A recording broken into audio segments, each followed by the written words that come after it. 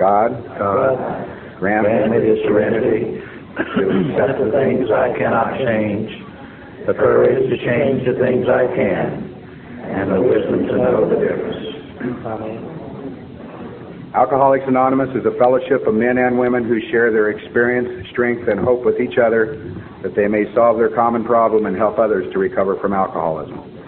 The only requirement for membership is a desire to stop drinking. There are no dues or fees for AA membership. We are self-supporting through our own contributions. AA is not allied with any sect, denomination, politics, organization, or institution, does not wish to engage in any controversy, neither endorses nor opposes any causes. Our primary purpose is to stay sober and help other alcoholics to achieve sobriety. And as you all know, we're here to see the Big Book come alive with our guests, Joe M. from Tulsa, Oklahoma, and Charlie P. from Maysville, Arkansas. Let's give them a big hand.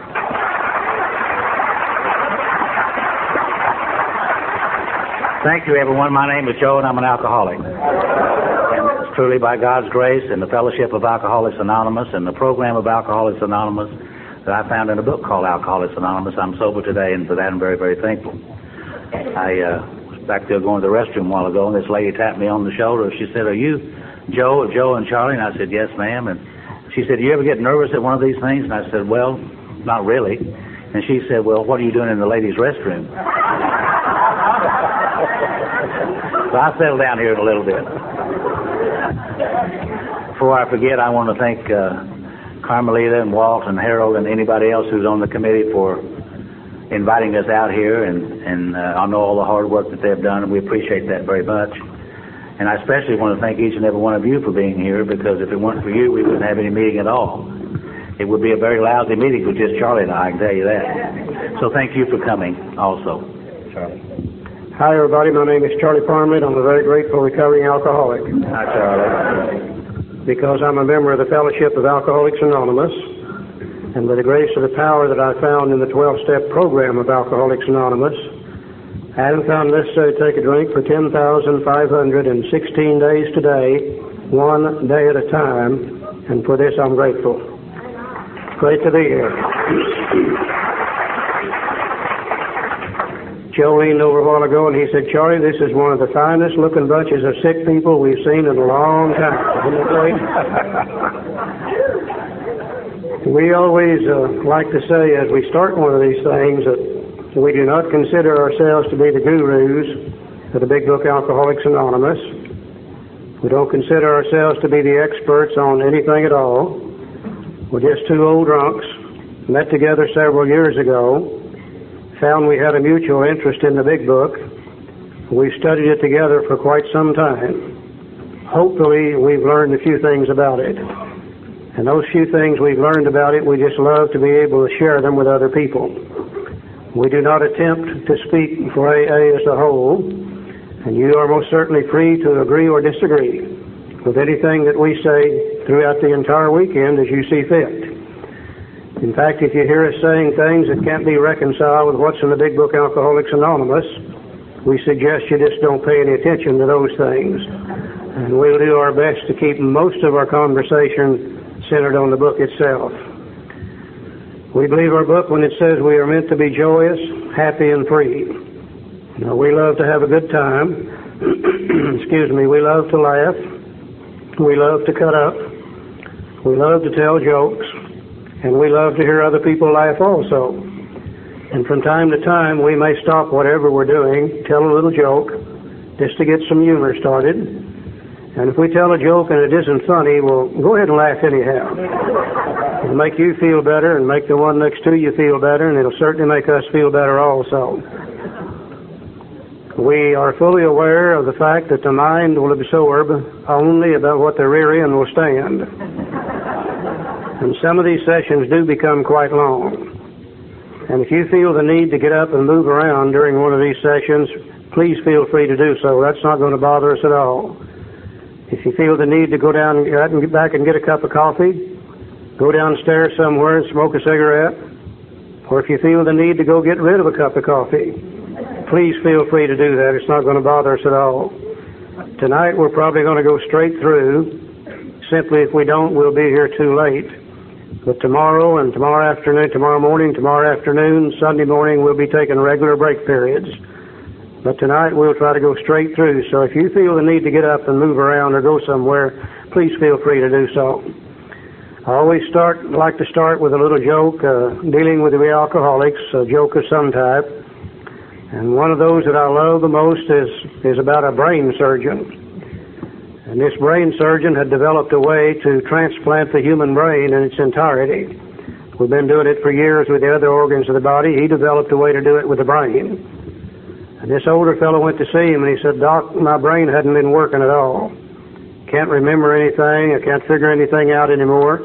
Do you think maybe you could help me?" And the surgeon said, "Well, let's give you a good physical examination first and see what kind of shape your body's in. And if your body's okay, well, maybe we can do something." So he gave the old man a good physical, and after it was over, he said, "Oh, yeah, your body's in great shape." He said, "I'm sure I can transplant a brain in your head and everything would work out just fine." And the old man said, "Well, what do you have to offer?" And the surgeon said, "Well, let's go up in the display room and I'll show you what we've got in stock at the present time." And he took him up in the display room and he said, "In this case over here, I have the brains of an attorney." He said, "I could transplant this in your head. Everything would be great. It would cost you $20,000. The old man said, "Well, do you have anything else?" And he said, "Yeah, in this case over here, I have the brains of a doctor."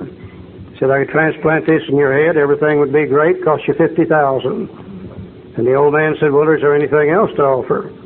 And the surgeon said, "Oh, yeah, in this case over here, I have the brains of an alcoholic." He said, "I could transplant this in your head. Everything would be fine. Cost you $100,000. And the old man said, "I don't understand. $10,000 for an attorney's brain, $50,000 for a doctor's brain, and $100,000 for an alcoholic's brain?" The surgeon said, "Well, hell yes, man. It's brand new. It's never been used before."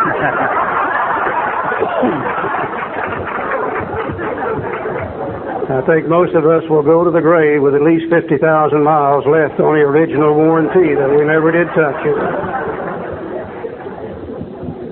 If we're going to study the Big Book Alcoholics Anonymous, which of course that's what we're here for this weekend, I think it would be well if we would go back and look at just a little bit of the history behind the book, be able to see what happened to some of the first people that put this thing together. And by looking at that history, then it's going to make it a lot easier to understand the book itself as we go through that. And what we like to do to look at some of the history is go to the forward to the second edition, Roman numeral 15, and we'll start with the last paragraph on that page. So everybody that's got your books, if you're ready, Roman numeral 15, and the last paragraph on that page. Joe? One of the things that's helped me over the years in studying Bill's writings, and he does this in most all of his writings. So if you kind of follow along with what he does, and you help you understand some of his writings. For instance, he'll always tell us what the problem is. Then he'll just tell us the solution to that problem. And then he'll give us a practical program of action to implement the solution that he just described. He does that in most all cases in his writing, so that kind of helped me in understanding how Bill writes. So at the bottom of the page, on Roman numeral page 15, he said the spark that was to flare in the first AA group was struck in Akron, Ohio in June 1935 during a talk between a New York stockbroker and an Akron physician. Now we know that New York stockbroker to be this fellow named Bill Wilson. I think we're treating Bill pretty good when we call him a New York stockbroker. He really wasn't. He was a New York City stock speculator. He made his living out of selling fast, talking to slow-thinking people. I don't want to take anything away from Bill because he's a great man. But I think we all need to realize that he's a real alcoholic, just like all the rest of us. And understanding that, it'll make it easier to understand the book. Because after all, Bill is the primary author of the book. The Akron physician is this fellow named Dr. Bob Smith. 6 months earlier, the broker had been relieved of his drink obsession by a sudden spiritual experience following a meeting with an alcoholic friend who had been in contact with the octave groups of that day. A little later on, we're going to get into Bill's story, and we're going to see in Bill's story where he had what he always called a vital spiritual experience in the town hospital in December of 1934. But prior to him having that spiritual experience, certain things had to take place in Bill's life. And one of the things was that this meeting with the alcoholic friend took place in the latter part of November 1934, and this was a fellow named Ebby Thatcher. And Ebby Thatcher came with Bill and sat down with Bill in Bill's kitchen, and he gave Bill what turned out to be two vital pieces of information.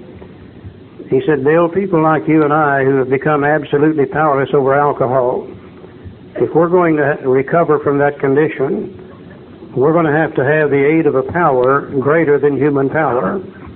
He said the doctors and the ministers and the psychiatrists have tried to help people like us, but the human power doesn't seem to be able to do the job. And he said we'll have to have the aid of a power greater than human power.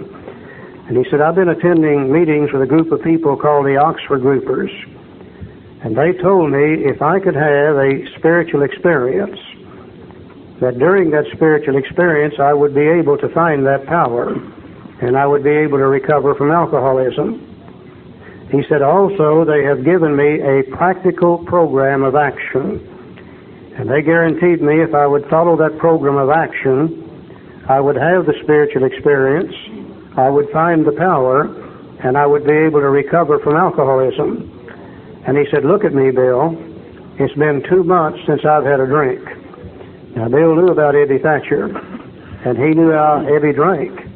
In fact, Bill had always said, if I ever get as bad as Ebby Thatcher, I'm going to quit drinking. And here's Ebby sitting in Bill's kitchen, and Bill is about 2/3 drunk, and Ebby's been sober for 2 months. This made a great impression on Bill when he told him of the solution, the vital spiritual experience, and he told him of the practical program of action necessary to have that spiritual experience. But that isn't everything Bill had to know. Let's go a little further. He said he had also been greatly helped by the late Dr. William D. Silkworth, a New York specialist in alcoholism, who is now kind of no less than a medical saint by AA members, and whose story of the early days of our society appears in the next pages.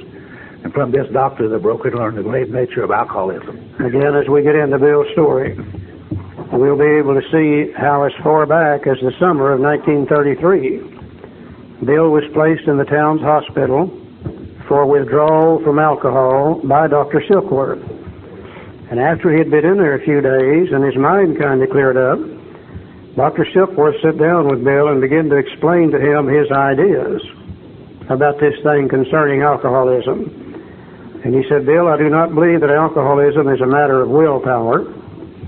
I do not believe it's a matter of moral character. And I don't think sin's got anything to do with it. He said, I believe people like you are suffering from an illness. And he said, it seems to be a very peculiar illness. It's a twofold illness. An illness of the body as well as an illness of the mind. And he said, I think what has happened to people like you is you have become absolutely physically allergic to alcohol. And it seemed to me as though any time you put any alcohol whatsoever into your system, it develops an actual physical craving, which makes it virtually impossible for you to stop drinking after you have once started. And he said because of that allergy, which produces that physical craving, you'll never be able to safely drink alcohol again. And he said you also have developed what we refer to as an obsession of the mind.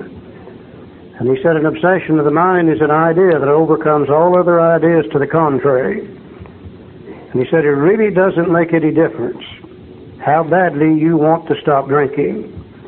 From time to time, your obsession of the mind to drink will be so strong that it will overcome any ideas not to drink, and your mind will actually lead you to believing it's okay to take a drink.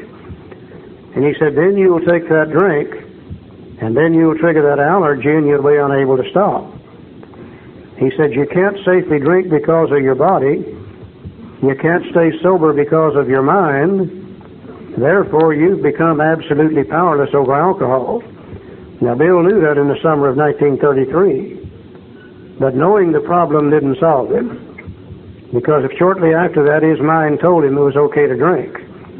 And he took a drink and triggered the allergy and drank for another year. In the summer of 1934, he was placed back in the hospital again to be withdrawn from alcohol by Dr. Silkworth. And this time Dr. Silkworth pronounced him incurable and told Bill's wife, Lois, that this guy is either going to die from DTs or he's going to become completely insane from a wet brain, and you're going to have to lock him up or hire a bodyguard if you expect him to live.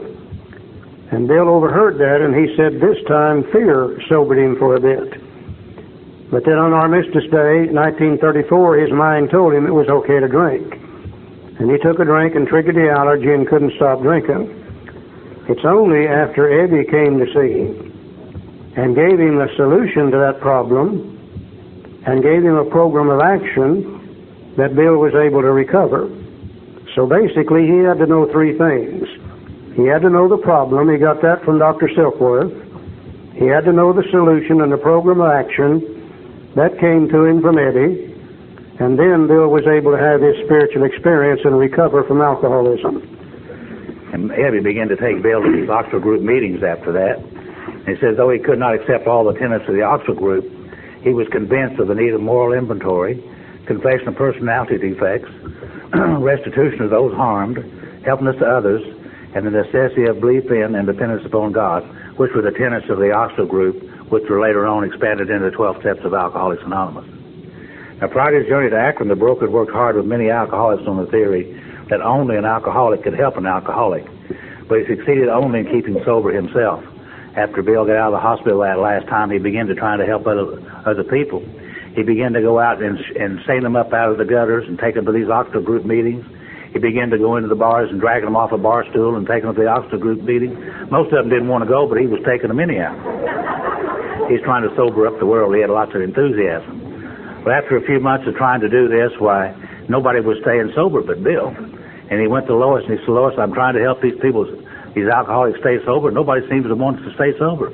And he said, well, she said, why don't you go talk to Dr. Silkworth and see what he has to say? So he went over to talk to Dr. Silkworth and told him the same story.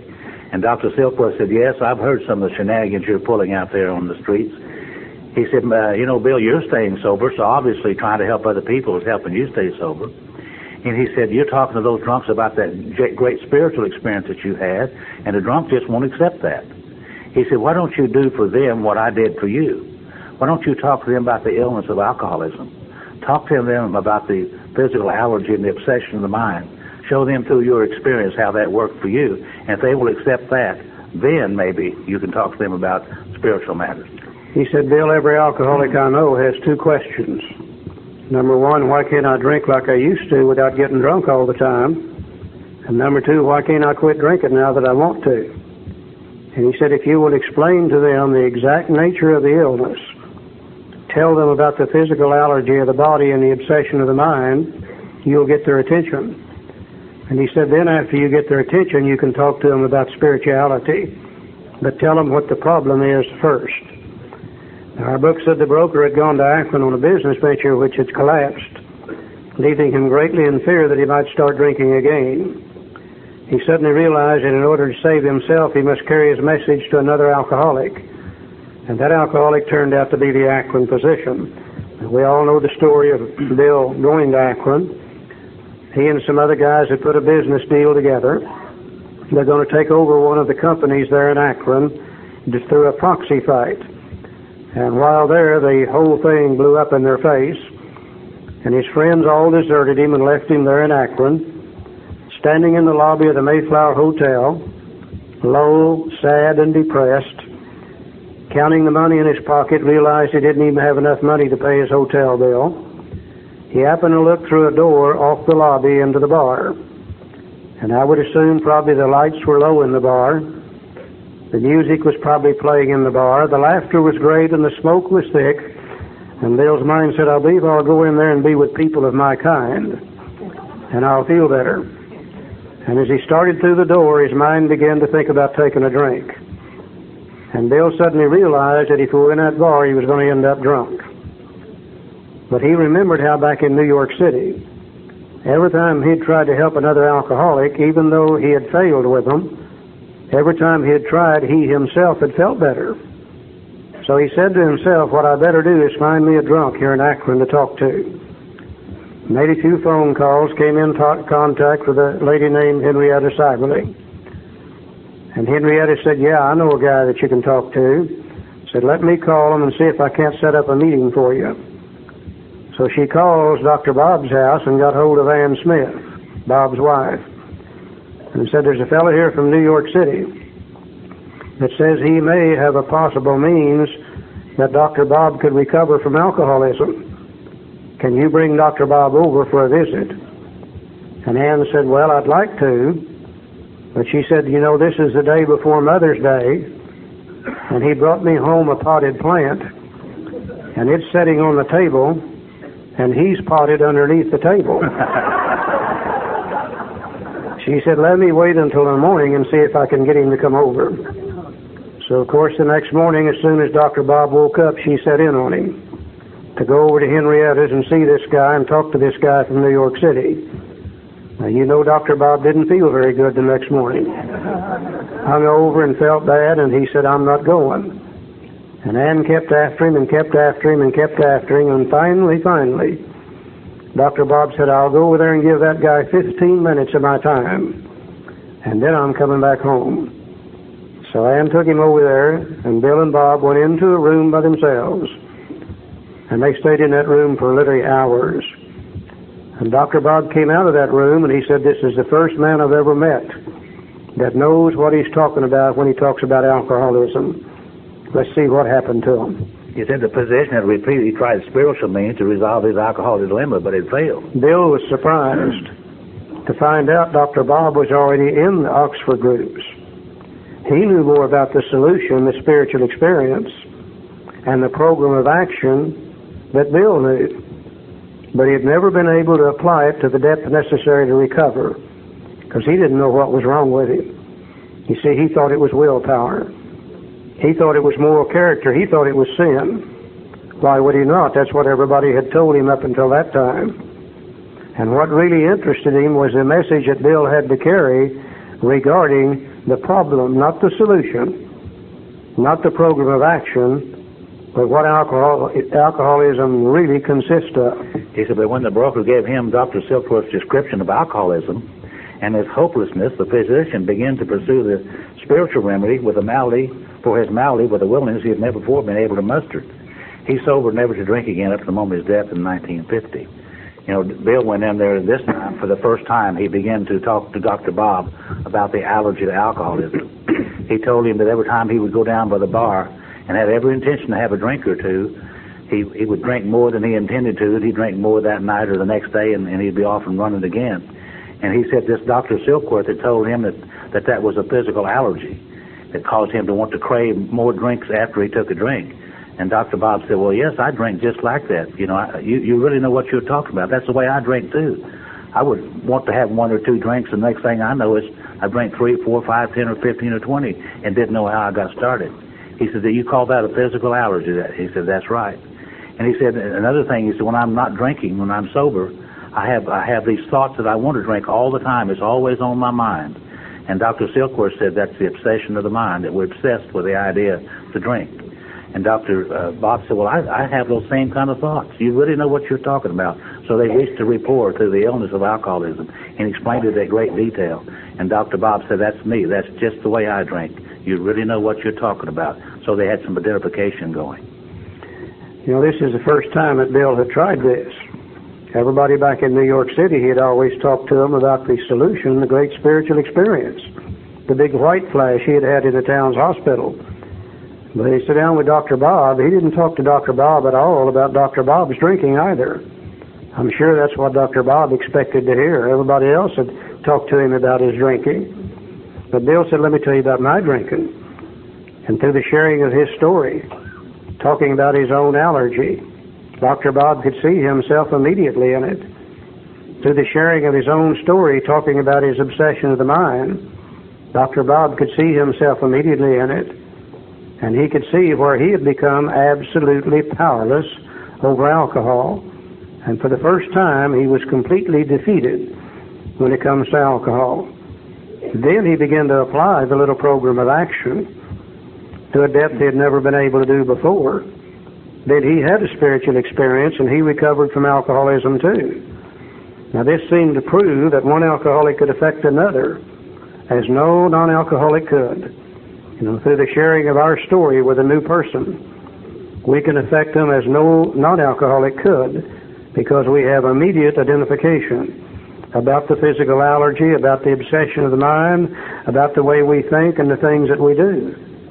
It also indicated that strenuous work, one alcoholic with another, was vital to permanent recovery. Remember, Bill was about to get drunk, and he really didn't go see Dr. Bob to sober up Dr. Bob. He went to see Dr. Bob to keep Bill Wilson from drinking. So it proved that night that working with another alcoholic was vital for our own recovery, too. Now, immediately, one of the Oxford group tenets was you got to give it away if you're going to keep it.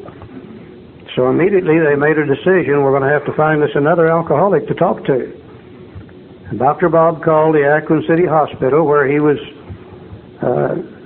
actually working at that time, talked to the head nurse and said, do you have an alcoholic down there that we can come and talk to? We believe we found a way to help them overcome alcoholism. And she said, oh yeah. Said, we've got a real one down here. Said, he's just black both eyes, and one of the nurses. Said, we got him tied down in bed. And Dr. Bob said, put him in a private room. We'll be down in the morning to see him. And she said, okay. And by the way, Dr. Bob, have you tried this on yourself? So the next morning they go down to see this fellow. He's named Bill Dotson. And you see the picture in AA rooms all over the world of the man on the bed. And this is Bill and Bob sitting there talking to Bill Dotson. Now, they didn't talk to Bill Dotson about Bill Dotson's drinking. They talked to him about their own drinking. And through the sharing of their stories, Bill Dotson could immediately see what his problem was. See, he had never known about the allergy and the obsession of the mind. He could accept the fact that he was absolutely powerless over alcohol, and he would have to have the aid of a power greater than himself in order to recover. They began to talk to him about the need for the spiritual experience, how they had found that necessary to apply those things in their lives in order to recover. They told him how they applied the little program of action and the results that they got. 2 days later, Bill Dotson said to his wife, get my clothes out of the closet, I'm going home. And he gets up and he dresses and he goes home and he starts applying the program of action. And lo and behold, he had a vital spiritual experience and he recovered from alcoholism also. Now this makes 3 of them. In the summer of 1935 in Akron, they all 3 know the problem. They all 3 know the solution. They've all 3 applied the program of action. They've had a spiritual experience and they have recovered from alcoholism. So this work at Akron continued through the summer of 1935. There were many failures, but there was an occasional heartening success. We always give credit to Bill and Bob in the first 100, which rightly we should. But if we would go back and think about that summer of 1935, these guys they didn't have much idea about what they were doing. They had found a few simple things that had worked for them. And they would try this on many, many different people that summer. And if it worked, then they would keep it. And if something didn't work, they might discard that.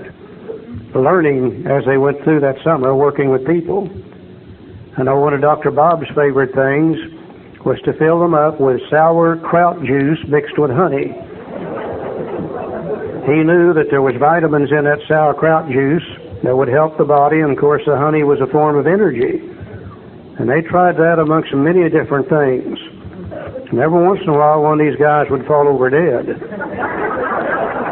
And I can almost see Bill turn to Bob and say, oh shit, let's don't do that again. I think maybe we ought to give credit to those they failed with that summer too. They probably learned more from their failures than they did from their successes. So when the broker returned to New York in the fall of 1935, the first AA group had actually been formed, though no one realized it at the time.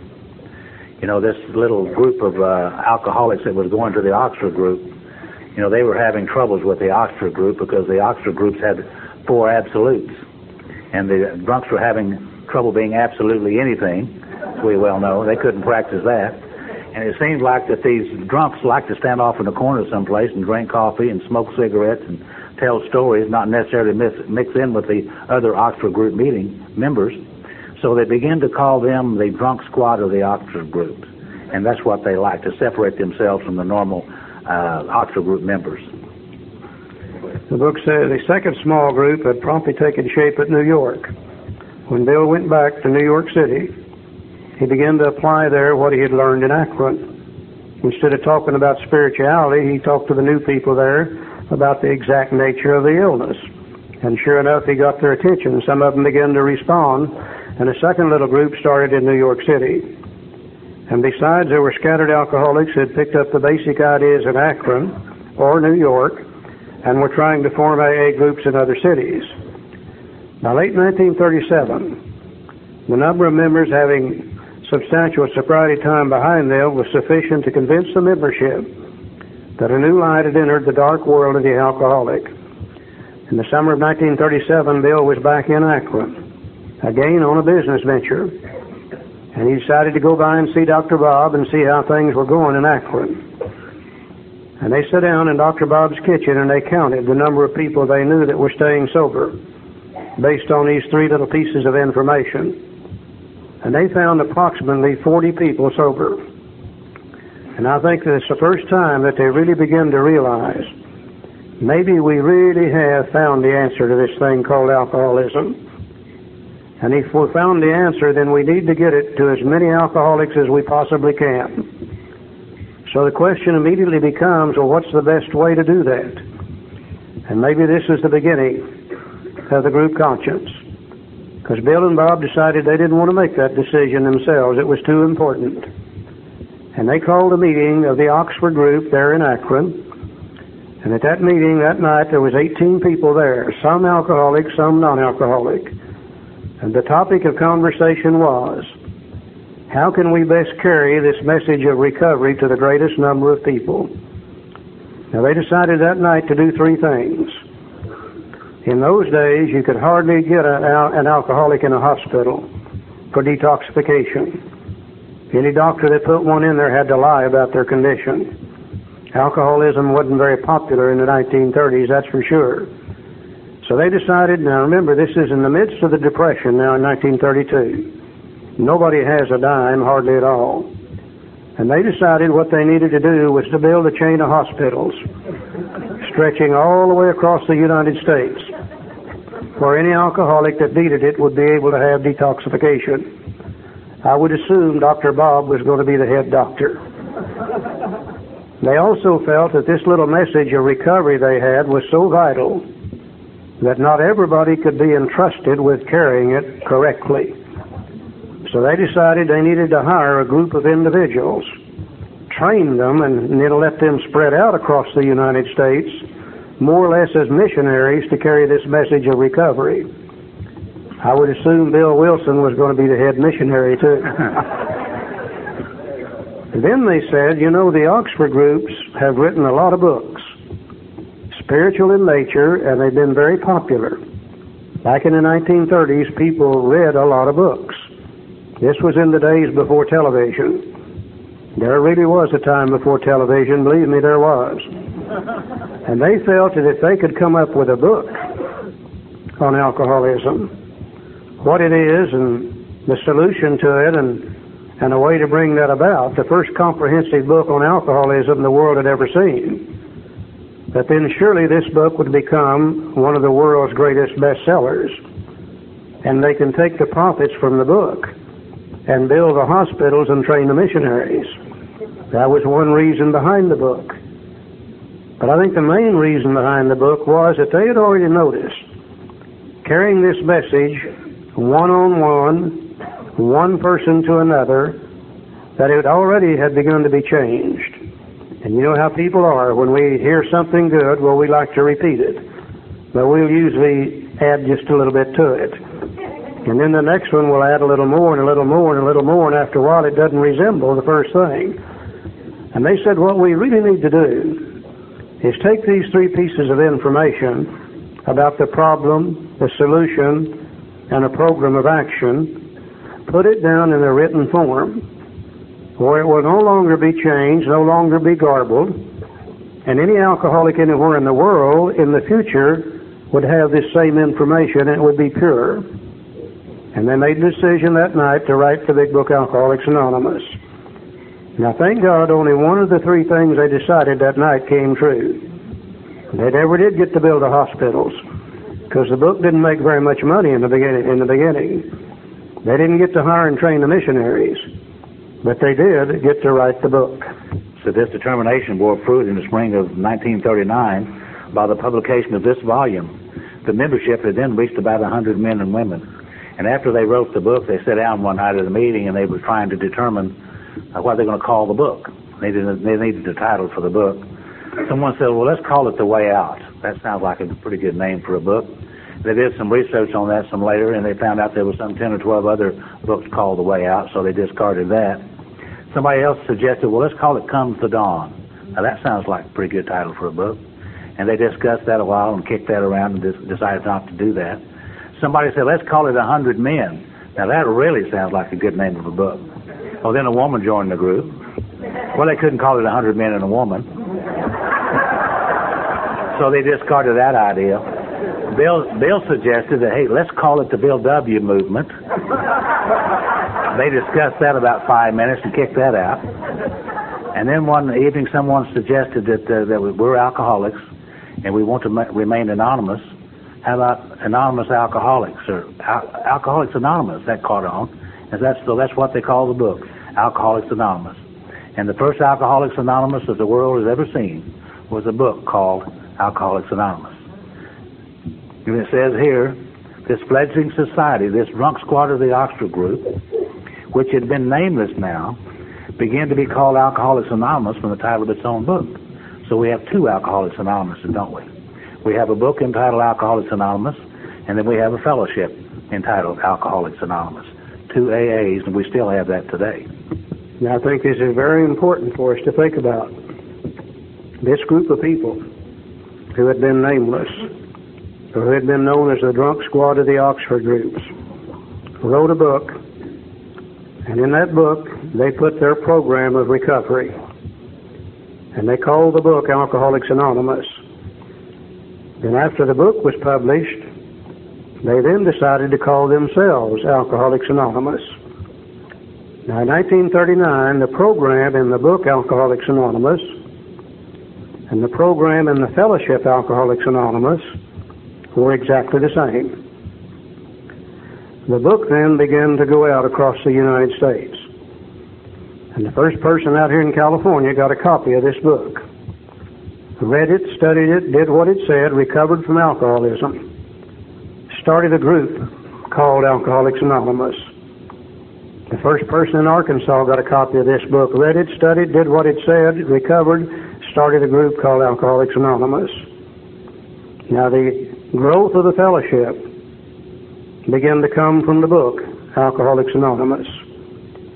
Now, as the fellowship began to grow and get bigger and bigger and bigger, they began to notice something that the first 100 didn't have.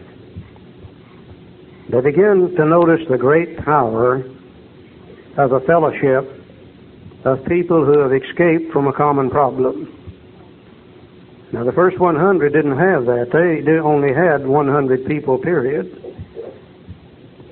But the fellowship, as it grew and got bigger and bigger and bigger, and they began to experience the power of fellowship, they then began to question the need for the severity of the program in the book. And they said, do you mean we really have to turn all of our will and our life over to the care of God as we understand it? Couldn't we give Him the drinking and keep the rest? Do you mean we're going to have to share all of our life story with another human being? Hell, God already knows about it. We know about it. Why tell somebody else? They begin to say, you mean we have to have God remove all of our character defects? Hell, we won't have any personality left if He does. And they begin to talk about, do you mean we have to make amends to all those people we've harmed? And they begin to say such things as, well, maybe we don't need to do every bit of that. Maybe we could take some of it and leave some of it. Maybe we can do it cafeteria style. Pick what we want and leave that we don't want. And then along about that time came the great advent of the treatment centers. Now please don't get us wrong. We have nothing against the treatment center. They serve a worthwhile purpose. But in the treatment centers, people begin to hear some other type of words and some other languages. They begin to go into a group therapy thing, and they begin to sit around the tables and talk about their problems, and they begin to develop such terms as the dysfunctional family. And they begin to use such words as chemical dependency. And they begin to talk about significant others. And they begin to discuss meaningful relationships. And they begin to talk about dysfunctional sex. And they begin to talk about this and they begin to talk about that. And the program in a treatment center wasn't like the program in the book Alcoholics Anonymous. Well, naturally, the new people from the treatment centers coming into AA wanted to talk about what they knew to talk about is what they had learned in other places. And slowly, the program and the fellowship began to change. And as the years went by, it began to change more and more and more. Until today, sometimes you go to an AA meeting, and if they didn't read the preamble before the meeting, you wouldn't know what kind of meeting you're in. Because they talk about everything except alcoholism and recovery therefrom. We like to refer to those meetings as group depression meetings. You go in there feeling pretty good. Halfway through the meeting, you might as well just go ahead and blow your brains out. Hell, it's not even worth living any longer. So what we're going to talk about this weekend is not the program in the Fellowship of Alcoholics Anonymous today. We're going to talk about the program in the book Alcoholics Anonymous that the first 100 used, which has never been changed. Now, the program in the fellowship has definitely changed. The program in the book has never changed. Let's go to Roman numeral 20. Let's see how effective this thing used to be when the program in the book and the program in the fellowship were the same. So while the internal difficulties of our adolescent period were being ironed out, public acceptance of AA grew by leaps and bounds. For this, there were two principal reasons: the large number of recoveries and reunited homes. Now, these made their impressions everywhere. Of alcoholics who came to AA and really tried, 50% got sober at once and remained that way. 25% sobered up after some relapses, and among the remainder, those who stayed on with AA showed improvement. Other thousands came to a few AA meetings, at first decided they didn't want the program, but great numbers of these, about 2 out of 3, began to return as time passed. If my math is correct, that's 75% of those people who came to AA in the early days and worked the program that's in the book stayed sober eventually. I don't know in my area, I don't know what it's like in your area, but we can't talk about 75%. We can't talk about 50%. We can't talk about 25%. I doubt if we could talk about 10%, truthfully. And the reason for that, I believe, is that the Fellowship of Alcoholics Anonymous got away from the program that's in a book called Alcoholics Anonymous, and that worked. And so what we're going to do this weekend, as Charlie said, we're going to talk about the fellowship that's in the program called Alcoholics Anonymous, and we're going to ask each and every one of you to go back to your groups and listen to the conversation that you hear around the tables and see how closely it tallies with the program that's in the book called Alcoholics Anonymous. And if it doesn't, we suggest you do something about it. That's our charge to you this weekend. You know, a lot of we older.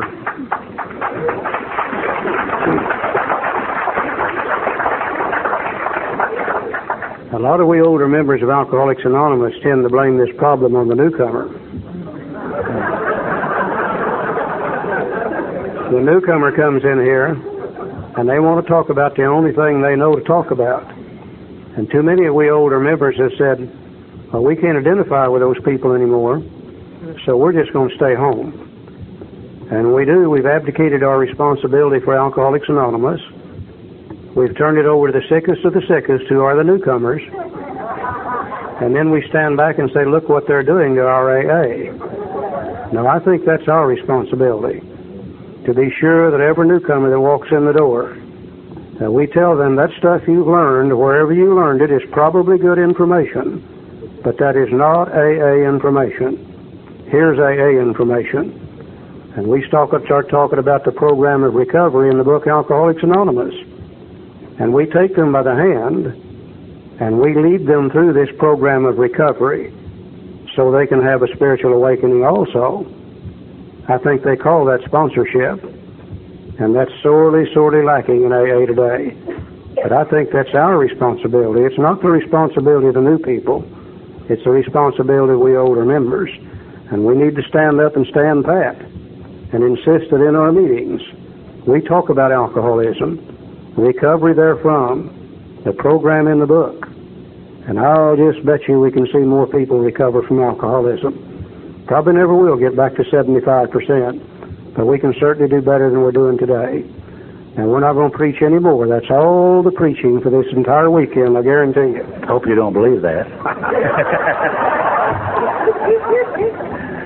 Now that we know a little bit about the history, let's go back to the table of contents. Let's look at it for just a moment. And let's see if we can't see the same pattern in this book that the first 100 used. Do all of you have one of these little folders like this? Okay, we're going to put a picture up here on this screen, and I know some of you will hardly be able to see it at all from its location, but you'll have a picture in that book which will match it if you can't see it. You know, I'm in the printing business, and I have been all my life, and I print books like this. I've been in conversation with many people on how. And when I started reading this book, Alcoholics, and I guess I must have had brain damage or something, but it never dawned on me that this book was laid out in a particular way. After all, a bunch of old alcoholics wrote it, so what would they know about laying out a book, I thought, so I didn't pay attention to that.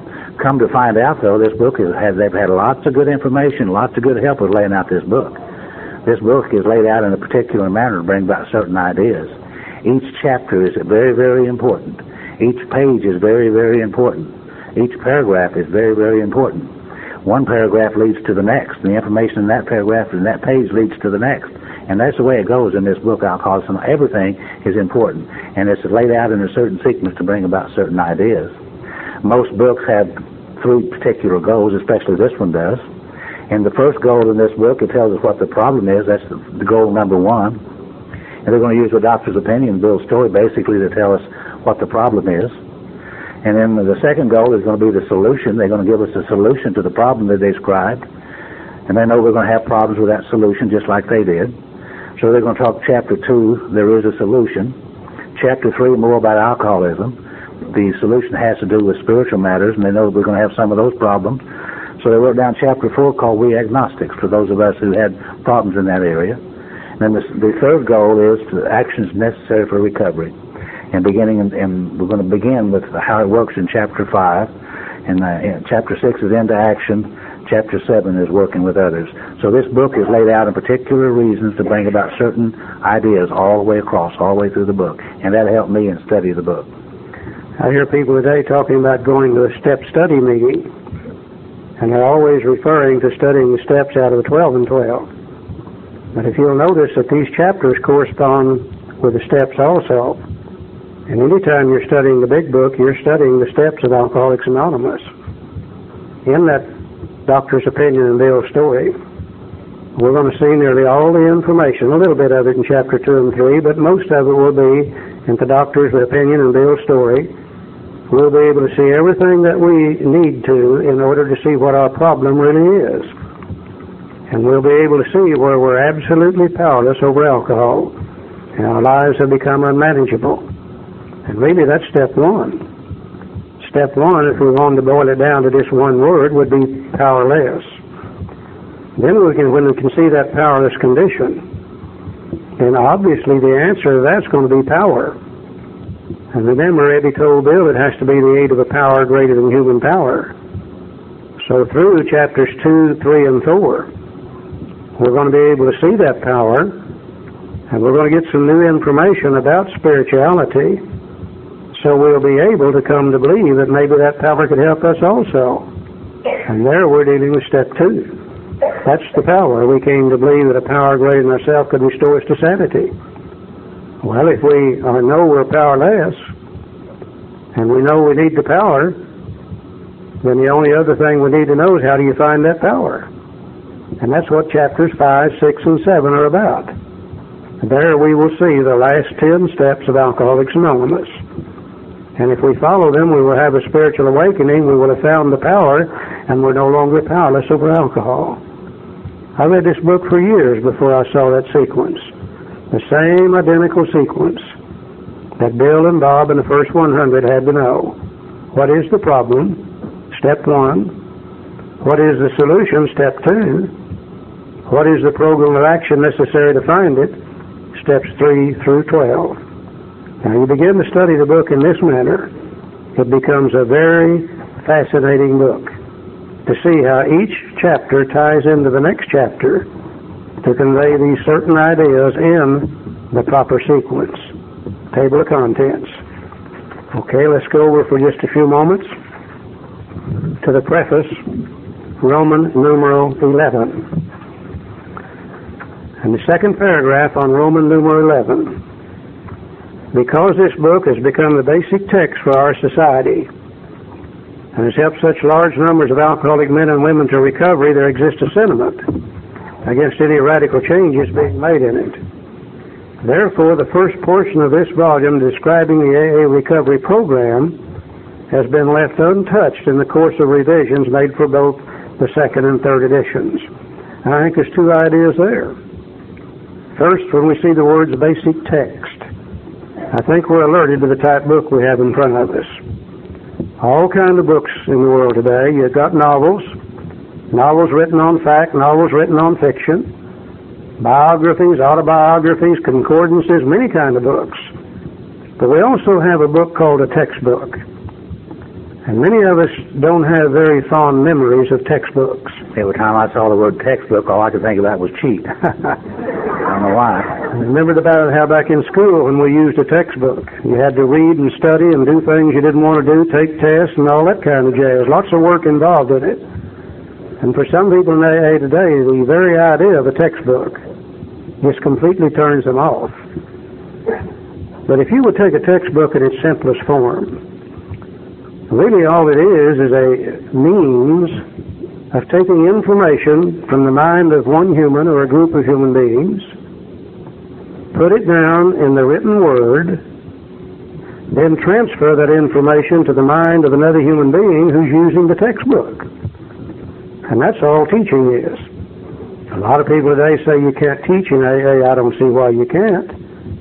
Teaching is nothing more than transferring information from the mind of one person to the mind of another, increasing the knowledge of the one who's being taught. We all teach every day, and we're all being taught every day. I don't see how in the world we could ever sponsor and help anybody if we couldn't teach them what we already know. Now, that's what a textbook does too. A textbook usually assumes that the reader of the book will have very little knowledge of the subject matter. It normally starts at a very simple level. Then as the knowledge of the reader increases, the material presented becomes more difficult. The idea of a textbook on mathematics. Let's say my friend Joe here knows nothing at all about mathematics. He can't add, he can't subtract, he can't do any of those things. Oh, he can count. In fact, he could probably count to 21 if he's standing there naked and got everything where it belongs. He might make 21. 20 and a half, actually. And if I handed him a textbook on mathematics and I said, Joe, I want you to go to chapter 5 and work the algebra problems. Well, being a good fellow, he would go to chapter 5 and look at them. But he can't even add and subtract. They just look like marks on paper to him. But if I say, Joe, chapter 1 in this textbook on mathematics deals with the value of numbers and addition and subtraction. If you'll read it and study it and let me help you, by the time you're through with chapter 1, you'll know how to add and subtract. And sure enough, he learns how to do that. And then I say, now let's go to chapter 2. Based on what you've learned in 1, you can go to chapter 2 and learn how to multiply and divide. And sure enough, he does that. And then I say, now you can go to chapter 3, and you can learn fractions and decimals. And we gradually prepare his mind for the new information in chapter 5. I think the greatest mistake being made in AA today, newcomer comes to the door, we hand him the book, and we say, go to chapter 5 and do what it says, and you'll be okay. And they go to chapter 5, and they run into a series of algebra problems. Step 1 said, we admitted we were powerless over alcohol, our lives have become unmanageable. The newcomer said, man, I'm not powerless over anything. They have no idea what we mean by that statement. Step 2 said, came to believe that a power greater than ourselves could restore us to sanity. The newcomer said, don't tell me I'm crazy. Yeah, I do stupid things when I'm drunk, but when I'm sober, I'm like other people. They have no idea what we mean by that statement. But if you're not powerless and you're not nuts, then you don't need step 3 to be thinking about turning your will and your life over to the care of something you don't understand in the first place. We present them with an impossible situation. If we can do nothing else this weekend, I hope we're going to be able to get over the idea of the value of the doctor's opinion in the first 4 chapters. There is where we learn what the problem is. There is where we learn what the solution is. That prepares us for chapter 5. You see, chapter 5 starts with step 3. And it's very difficult to start with 3 unless you got 1 and 2 behind you. Hopefully we'll be able to see that. I think the other thing that is so important, there exists a sentiment against any radical changes being made in it. The first edition of the Big Book, Alcoholics Anonymous, and by the way, this happens to be a second printing of it. You'll notice how big this second printing is. The actual lettering size is the same as your book today, but you'll also notice that it had very wide margins on the pages. The Alcoholic Mind says the bigger the book, the better it'll sell. So that's why they call it a big book. It's a big book. They printed it on the thickest, the cheapest old paper they could find. Cheap paper's thick is real thick. And you'll notice how thick this book actually is. Doesn't say a bit more than the book does today. But, you know, that actually, the thicker it is, certainly the more money it's worth. I think I can see their ideas behind some of this. What really amazes me is you notice the color on the dust jacket. I can just see some alcoholic in New York City walking down the street with this under his arm trying to remain anonymous. The brighter the color, the quicker it catches the eye and the better it's going. I can see Bill Wilson all the way through this book. Real calm.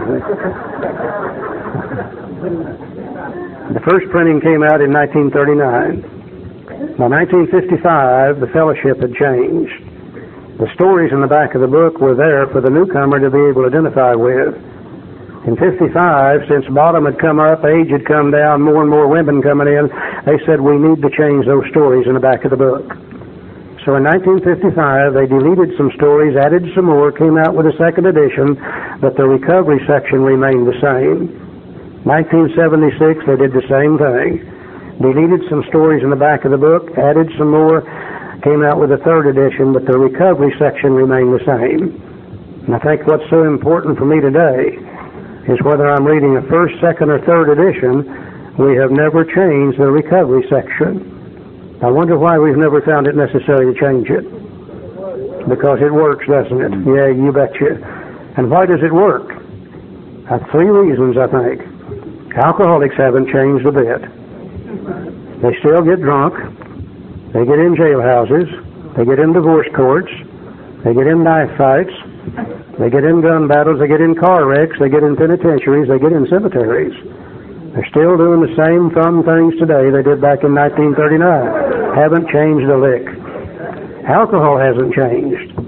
The names have changed. The bottles have changed. The colors have changed. But alcohol is the same thing today it was in 1939. Human nature never changes.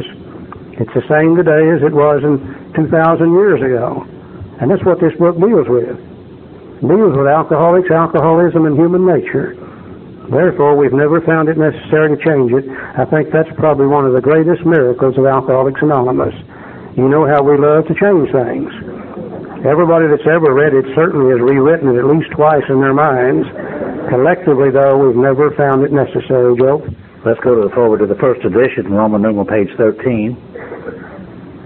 He said, we, and I think that's probably the largest word in Alcoholics Anonymous, we can do what I can't do. We of Alcoholics Anonymous are more than 100 men and women who have recovered from a seemingly hopeless state of mind and body. They're already beginning to tell us again what the problem is. It's a seemingly hopeless state of mind and body. And a little later on tonight, we're going to separate those two ideas, the body from the mind, and to talk about them in great detail. And it says to show other alcoholics precisely how we have recovered is the main purpose of this book. You notice that the word precisely how we have recovered is in italics. Charlie would have you to believe that's squiggly writing. It isn't. It's italics. Squiggly writing. Yeah. And anytime you see squiggly, he's got me doing it now. Anytime you see italics in this book, it becomes very, very important. Probably ought to read it again. And it says precisely. Later on in the book, we're going to find words such as specifically, exactly, with clear-cut directions. So this book is not a book on just about how to recover from alcoholism. This book is going to tell us precisely, specifically, exactly, with clear-cut directions on how to recover from alcoholism. And if I want to recover from alcoholism, guess what? I need to do it precisely, specifically, and exactly, and try to follow the clear-cut directions as best I can. Otherwise, I may not recover from alcoholism. I think we see a couple of things here that's extremely important. First, we are more than 100 men and women. Most books that I read have been authored by one person.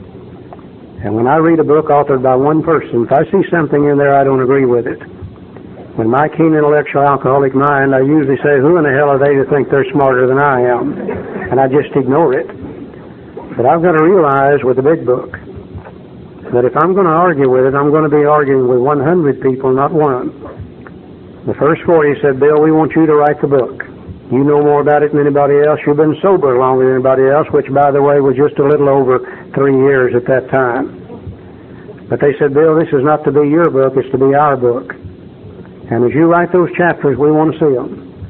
And we will add to, delete from, and change around whatever we want to. When we're through with it, it'll be the collective knowledge, experience, and wisdom of all 40 of us. By the time the book was published, that 40 had changed to 100.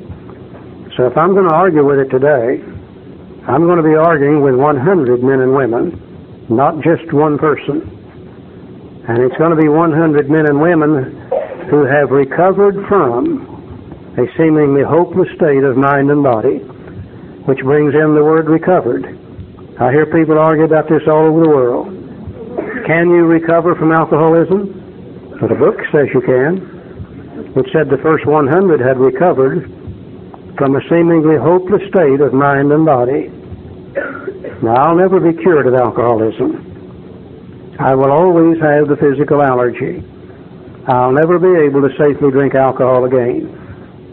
But before I came to AA, not only could I not drink it safely, but I couldn't keep from drinking it. And the result, in fact, was I lived in an absolutely hopeless state of mind and body. And I came to AA. And I applied the program of action in this book. And I no longer live in that hopeless state of mind and body. I still can't drink, but by golly, I can stay sober. I'll never be cured of alcoholism, but I have recovered from a state of mind and body known as alcoholism. And you're going to see the word recovered and recovering all the way through the book, several times. I think that's important. The other thing that is so important is to show other alcoholics precisely how we have done that. You know, if I went to an AA potluck meeting, and let's say you've made a strawberry cake, which happens to be my favorite kind of cake. Just in case you're going to make it. If you ever make me one, that's the kind I like. And I bite into that cake, and God, it's just perfect. The texture's right, the taste is right, everything's just right about it. And I say, who made this cake? Well, you'll probably say, I did. And I'll say, would you tell me how? And you say, yeah, I'll be glad to. And you'll sit down and write out for me a precise, specific, clear-cut set of directions on how to make that cake. You'll tell me the ingredients to put in it, the quantity of the ingredients, the sequence in which to mix them together, the temperature at which to bake it, and how long to bake it. Now, if I take your instructions in my kitchen, and I follow them precisely as you've laid them out, when that thing comes out of the oven and cools off and I bite into it, I think I can expect it to taste exactly like your cake tasted. But if I get your directions in my kitchen, and my keen intellectual alcoholic mind starts working, it may say, well, now I'm not sure about 6 eggs. Maybe we ought to just put 4 in there. Instead of 2 cups of sugar, I believe it would be better with 3. Instead of baking it at 375, surely 4 1/4 would be better. Instead of baking it for 18 minutes, I need to bake it for 25.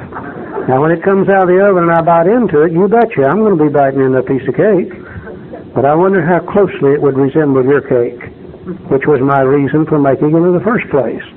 A precise, specific, clear-cut set of directions on how to recover from alcoholism.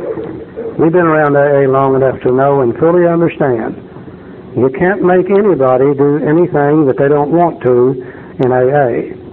The only requirement for membership in Alcoholics Anonymous is a desire to stop drinking. You can stand up in an AA meeting and say, I don't like you people at all. Can hardly drink your lousy old coffee. And every time I read you 12 steps, I vomit. That I'm going to be a member of AA because I got a desire to stay sober, and nobody can say a word about that. But that's dealing with membership in the fellowship of Alcoholics Anonymous. If you want to recover from alcoholism, there are some things you're probably going to have to do. And that's what this book deals with. It doesn't deal with membership in the fellowship. It deals with recovery from alcoholism. And if we will do as these first 100 did, then surely we can expect to receive what they got, recovery from a hopeless condition of mind and body known as alcoholism. My book says, for them we hope these pages will prove so convincing that no further authentication be necessary. We think this account of our experiences will help everyone better understand the alcoholic. Many do not comprehend that the alcoholic is a very sick person, and besides, we're sure our way of living has its advantages for all. And that statement, many do not comprehend that the alcoholic is a very sick person, very important to me. Because when I come to Alcoholics Anonymous, I used to stand in the back of the rooms, and I looked down at my feet, and I was ashamed. And I had become everything I detested in a human being. Certainly thinking that I had an illness of alcoholism was not one of my thoughts. My thought was something like this. I feel like a no-good, rotten SOB, and I'm guilty of everything in the world, so I must be a no-good, rotten SOB, and I thought that was what alcoholism was. Turns out that it wasn't. You know, I've been married and divorced to 2 women 7 times. Would you repeat that? Yeah. 2 of them 7 times. Phyllis only admits to 2 of them, but I divorced her once and it wasn't even my turn. So she was 3. The first one was 4 and the second was 3. I'm not sure that's a record, but I'll bet it's getting pretty close to it. What do you think? I've heard some people beat that one. But my first wife, she was a great old gal, and I used to drink and go places. I was one of those traveling drunks, you know. And I didn't come back right away either. They used to have a statement around my group that they said that he who leaves and does not return stays gone a long time. And that was me. And from time to time I'd get drunk and go places, and then I'd come home as if I'd never been away. And when I got home, I looked out in the yard, and all my stuff's laying out in the yard. Y'all know what I mean by stuff, don't you? Dirty undershorts, dirty shirts, unironed clothes. You know, they never throw anything that's clean and ironed. I don't know why that is. They'd file for divorce on me and put a restraining order, make off with the money, make me madder than hell. And I say, after all I'd done for them, them treat me like that. So one time I was gone a while, and I decided I was trying to get back home, you know, and I was serious. So I went to the preacher that my first wife was going to at that time, and had a little conversation with him. And he said, Joe, what seems to be your problem? He asked me.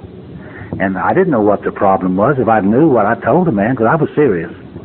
And I said, well, I'll tell you what I think the problem is, and it's her. If you live with her, you drink too, I said. Well, he gave me a prescription, a solution. And he said, you must, and boy, did he emphasize that word, you must have faith in these things, and he laid them out for me. Well, I couldn't have any faith in those things. You know why? Because I didn't even believe them. How can you have faith in something that you don't even believe? Thank God for the second step so I could come to believe. But that was to happen sometime later. So later on, I met and married my other wife. We met in a bar, the Zebra Lounge. I can almost smell it now. And we were introduced, and she looked at me and said, you know, Joe, you look like my third husband. I said, my God, how many of you had? And she said, 2. Yeah. Well, I liked her right away. And we started drinking and having fun and doing all those things. And then it wasn't long after we got married till she started throwing my stuff out in the yard, filing for divorce on me, restraining order. Well, this time I went to a psychiatrist. and sat down and talked to him, paid him $75 an hour, and he said, Mr. McCoy, for $75 an hour they'll call you Mr. Said, Mr. McCoy, what seems to be your problem? Well, I didn't know what the problem was. So I told him what I thought it was. It was her and her. And if you live with those two, you drink too, I said. Well, he gave me a prescription. He thought I had a Valium deficiency. He didn't mention not drinking, so I took the Valium and continued to drink, and I got into real trouble now. I mean, really trouble. I got to where I didn't know the difference between my job and the bar. I didn't know the difference between my wife and your wife and my wife and my girlfriend. I got everything all mixed up. Got into a lot of trouble. So the time I come to the doors of Alcoholics Anonymous, I had become everything I detested in a human being. I did not like who I had become, and I was very, very sick. It wasn't until after I got into listening to and the description of Dr. Silkworth's opinion on alcoholism that I began to understand what I had here. And it wasn't that I was a no-good, rotten SOB. I had an illness called alcoholism, a physical allergy coupled with a obsession of the mind, and somehow or other that information helped me overcome some of these ideas that I had.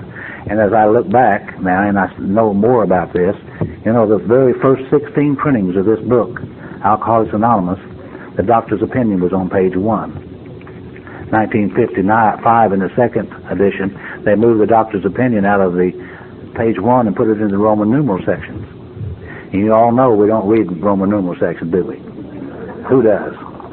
And I think that most of us in Alcoholics Anonymous got away from the idea of the doctor's opinion and just looked at Bill's story, page 1. But the information in the doctor's opinion is so important to me and to the Fellowship of Alcoholics Anonymous, because the rest of the book is going to tell us how to recover from the condition of the body and the mind that Dr. Silkworth described. And I said I was alcoholic for about 2 years, and I didn't even know what an alcoholic was, really. So let's look at the doctor's opinion in that light.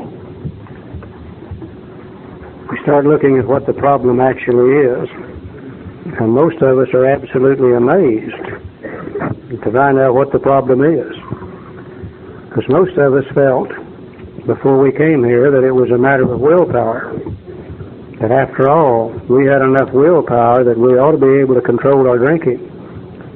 And we found out that willpower didn't work, and we assumed that we were just crazy.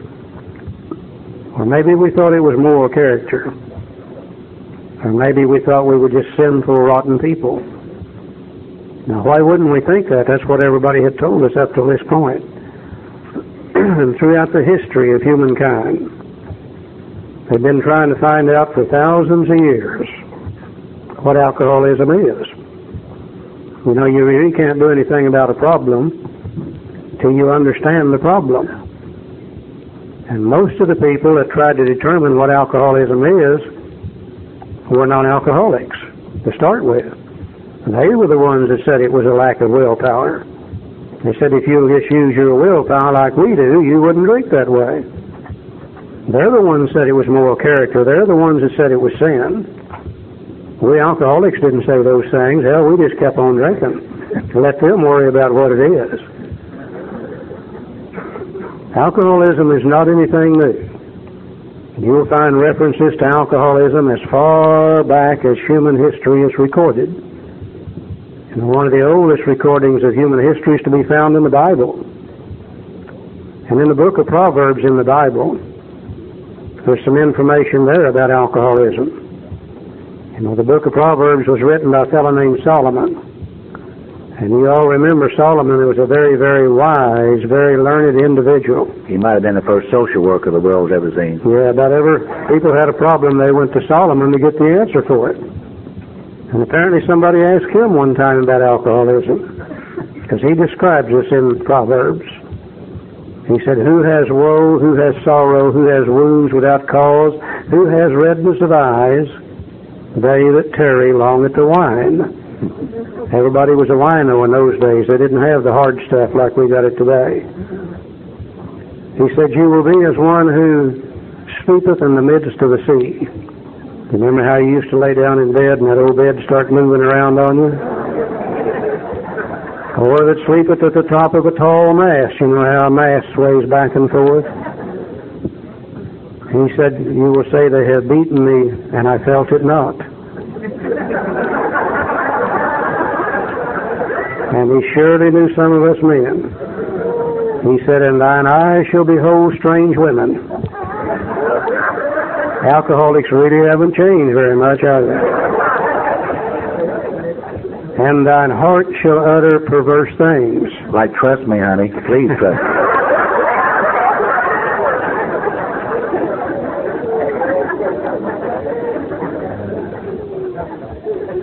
He said, "And yet they will arise in the morning and seek it yet again."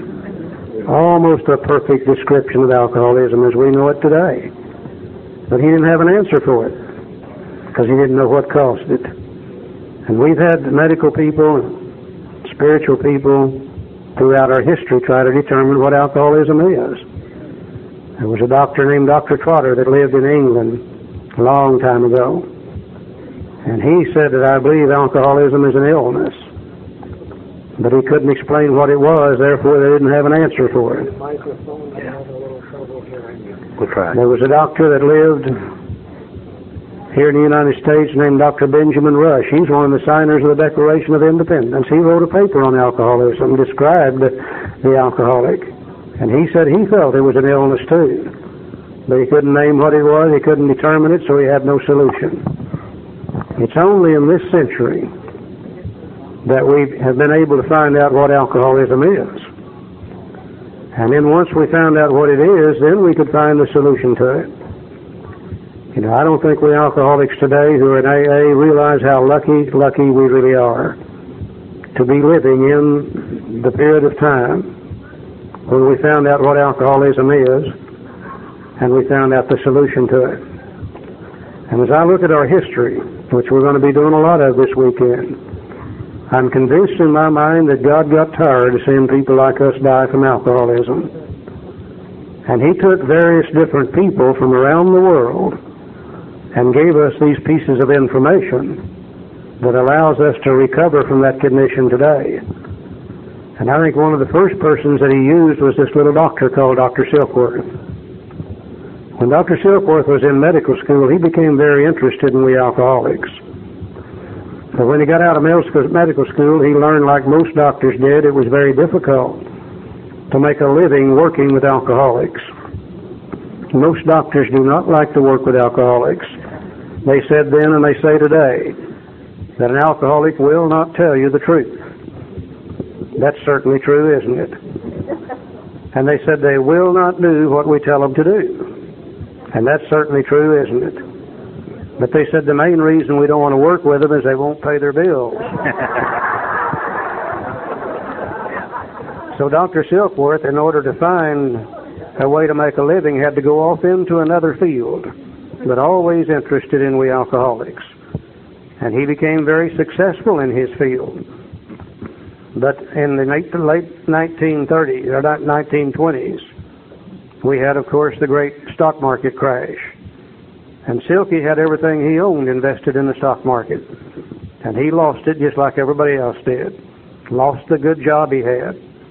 And he had to find a job somewhere. And Charlie Towns from the town hospital, who Silky had met before through his interest in alcoholics, offered him a job. And said, "Why don't you come to work here and I'll pay you $30 a week in room and board. And you can help me in working with other alcoholics, or working with alcoholics." So Silky went to work in the town hospital in 1930. And he began to work with people like us, and he began to see us come into the hospital. Terrible, terrible physical and mental condition. And he began to withdraw us from alcohol, build the body up, and etc. And 90 days later, he would see us leave the hospital in reasonably good shape. And then a month or 2 or 3 or 4 later, he'd see us come back in worse shape than we were before. Continually going in and out, in and out, in and out, in and out. He also noticed some people that he worked with who drank like we drank, but did not go in and out and in and out and in and out. He also noticed other people who drank moderately and safely. And he began to say there's something different about these alcoholics. There's something different about the body. Apparently alcohol does something to them that it doesn't do to normal people. And he began to develop this little idea that when you put alcohol in your body, it produces an actual physical craving that makes it impossible for us to stop drinking. But he also said even in those days, that's not the real problem with the alcoholic. He said the real problem is that the alcoholic cannot keep from drinking. He said people who are heavy drinkers, people who are moderate drinkers, if they want to quit drinking, they just quit, and it doesn't bother them at all. But he said it seems as though the alcoholic, after they quit, the mind begins to play tricks on them and begins to think about one or two drinks and how it makes them feel. And he said that idea becomes so powerful that it overcomes the idea that they can't drink, and they take a drink and end up drunk every time. He said, now if you can't drink safely, and if you can't keep from drinking, then you're powerless over alcohol. Now we don't know whether Bill Wilson's the first one he told that to or not. But we know Bill is probably the first one to act on that information.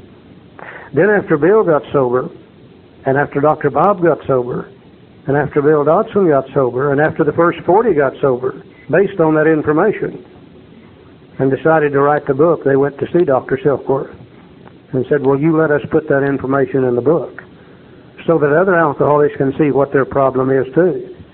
And they said, will you write some of it for us? And the doctor said, yeah, you can use it, and I'll write some of it under one condition, that we will call it the doctor's opinion. He said, I can't prove it. There's no facts behind it, so we'll just have to call it an opinion. And he said, by the way, don't use my name. He said, they'll throw me completely out of the medical profession if you use my name on this deal. In 1956, when they came out with the second edition, 1955 and 56, they came out with the second edition. By that time, the Medical Association, the American Psychiatric Association, had recognized the fact that alcoholism is an illness. And Dr. Silkworth said in the second edition, you can put my name in it now. So for the second and third, you've got Silkworth, but in here you don't. Let's look at what the doctor had to say for just a little bit. Let's go to Roman numeral page 24. That's XXIV. And I didn't know that when I got sober. He said, the physician who at our request gave us this letter has been kind enough to enlarge upon his views in another statement which follows. In this statement, he confirms what we who have suffered alcoholic torture must believe, that the body of the alcoholic is quite as abnormal as his mind. Now, we know there's no must in the Fellowship of Alcoholics Anonymous, but there are a lot of musts in this book called Alcoholics Anonymous, and there's one of the first one. We must believe that the body is, of the alcoholic is quite as abnormal as the mind.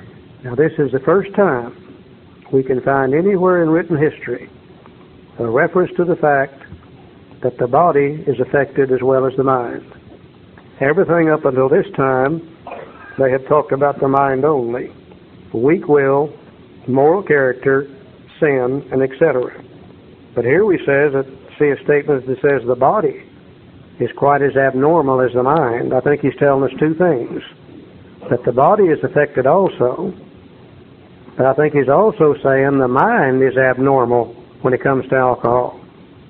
We react to it different physically and also mentally in an abnormal manner. And we'll talk about both of those. The first one we're going to look at is the body. It said, did not satisfy us to be told that we could not control our drinking just because we were maladjusted to life, that we were in full flight from reality, or were outright mental defectives. Now, these things were true to some extent. In fact, to a considerable extent with some of us. You betcha. But we're sure that our bodies were sickened as well. In our belief, any picture of the alcoholic which leaves out this physical factor is incomplete. The doctor's theory that we have an allergy to alcohol interests us. As laymen, our opinions to its soundness may, of course, mean little. But as ex-problem drinkers, we can say that his explanation makes good sense. It explains many things for which we cannot otherwise account. Now, if the purpose of a textbook is to transfer information from the mind of one human being through the written word to the mind of another human being, then it stands to reason the transference of that information is going to be based upon the understanding of the words that are used. If the writer of the book uses a certain word and understands it this way, the reader of the book reads that word and understands it that way, a different understanding, then the information that comes through is going to be garbled and incomplete information. And there seems to be a few key words in the big book that many of us have had difficulty with. And I think the first word we've had a real problem with is this word allergy. You know, most of us, when we come here, we assume already we know what an allergy is. I know I did. And I knew if you were allergic to something, and you got around it, or you ate it, or you drank it, or something like that there would be some physical manifestation or indicator of that allergy.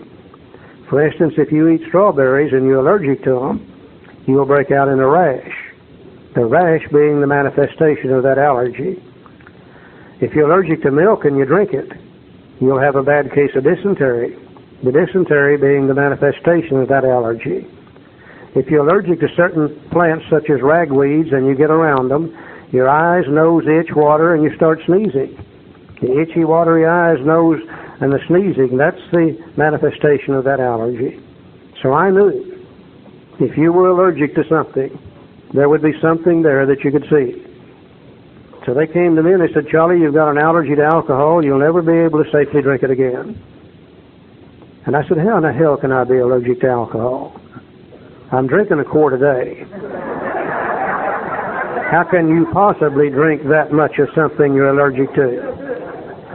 And I said, besides that, when I drink alcohol, I don't break out in a rash, and I don't have a bad case of dysentery. Once in a while I might, depending on what I'd been drinking, but usually I didn't. Nor did it make my eyes, nose, itch, water, and cause me to sneeze. And I said, I don't understand what you're talking about. You need to explain that to me. And they said, well, you don't need to understand. They said, all you got to know is you can't drink it. Well, today I think I know why they told me that. I don't think they understood it a bit better than I did. And I went from person to person to person to person, trying to get somebody to explain this allergy to me. And all they would say is, what difference does it make? Forget the damned allergy. Don't drink and you'll be all right. Keep coming to meetings. Now, if you're an alcoholic like I am, with a keen intellectual alcoholic mind, and you get a question like that dangling out here in front of you, if you don't get the answer to it, sooner or later it's going to drive you out of your mind. And one day, in sheer desperation, I went to a source of information that has never failed me since that time. I went to the dictionary. And I looked up the word allergy, and I found several different definitions of it, the way you do with any word, depending on how you use it. But I think I found the one that fit me exactly. When it said an allergy is an abnormal reaction to any food, beverage, or substance of any kind. And an abnormal reaction.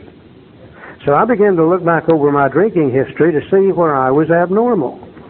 And to my amazement, I found out I don't know what's normal and what's abnormal. The only thing I knew about drinking is the way I drank, and the way those people drank who drank with me, and if they didn't drink like I did, we didn't drink together. So to find out what's normal, to see if I'm abnormal, I have to go to the normal, social, temperate, moderate drinker, those who drink alcohol and do not get in trouble with it. And I asked them to describe to me how they feel when they take a drink. And they said, well, we come home from work, tired, tense, wrought up from the day's work. We can have a couple of drinks before dinner. We begin to get a relaxing, comfortable feeling. We'll go ahead and have dinner, and we probably won't drink anymore that night. Well, I don't feel that way when I drink alcohol.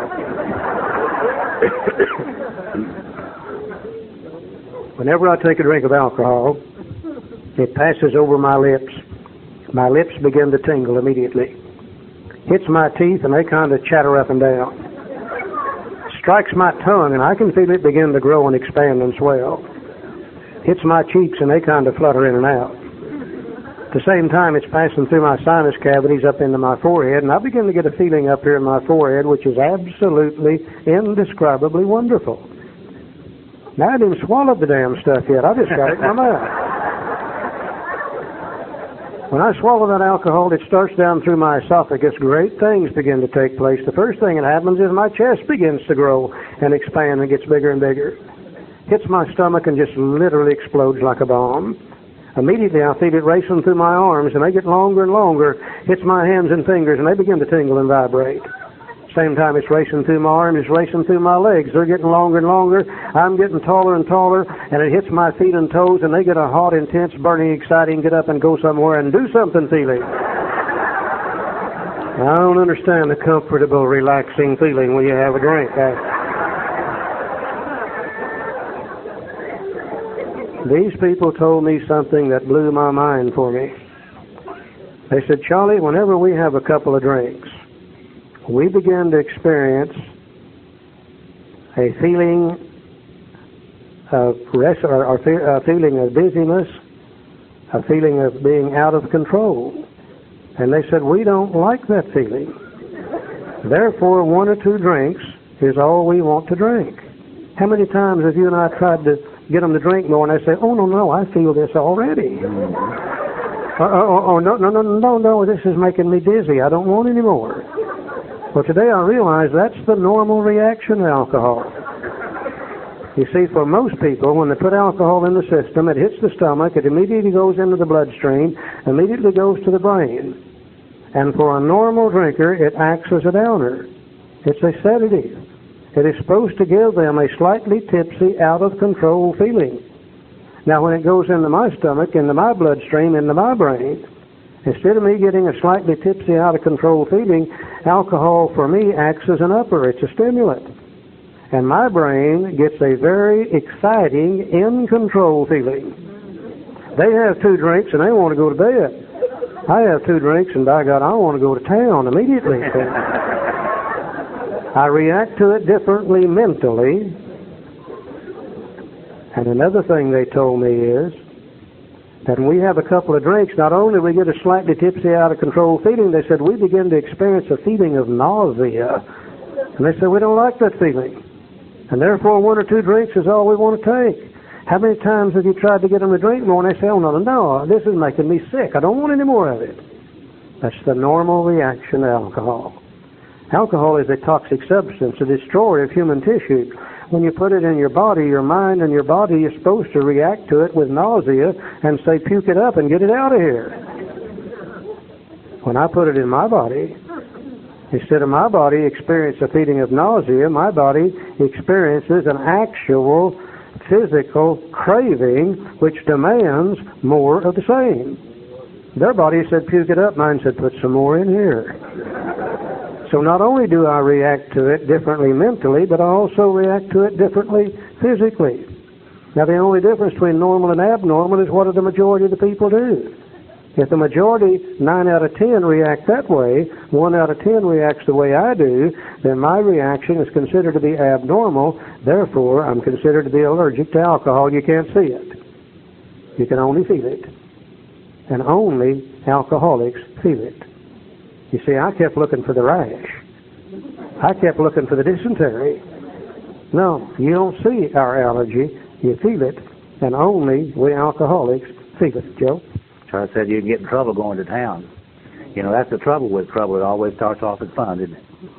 How many of you ever went out to get drunk and to get in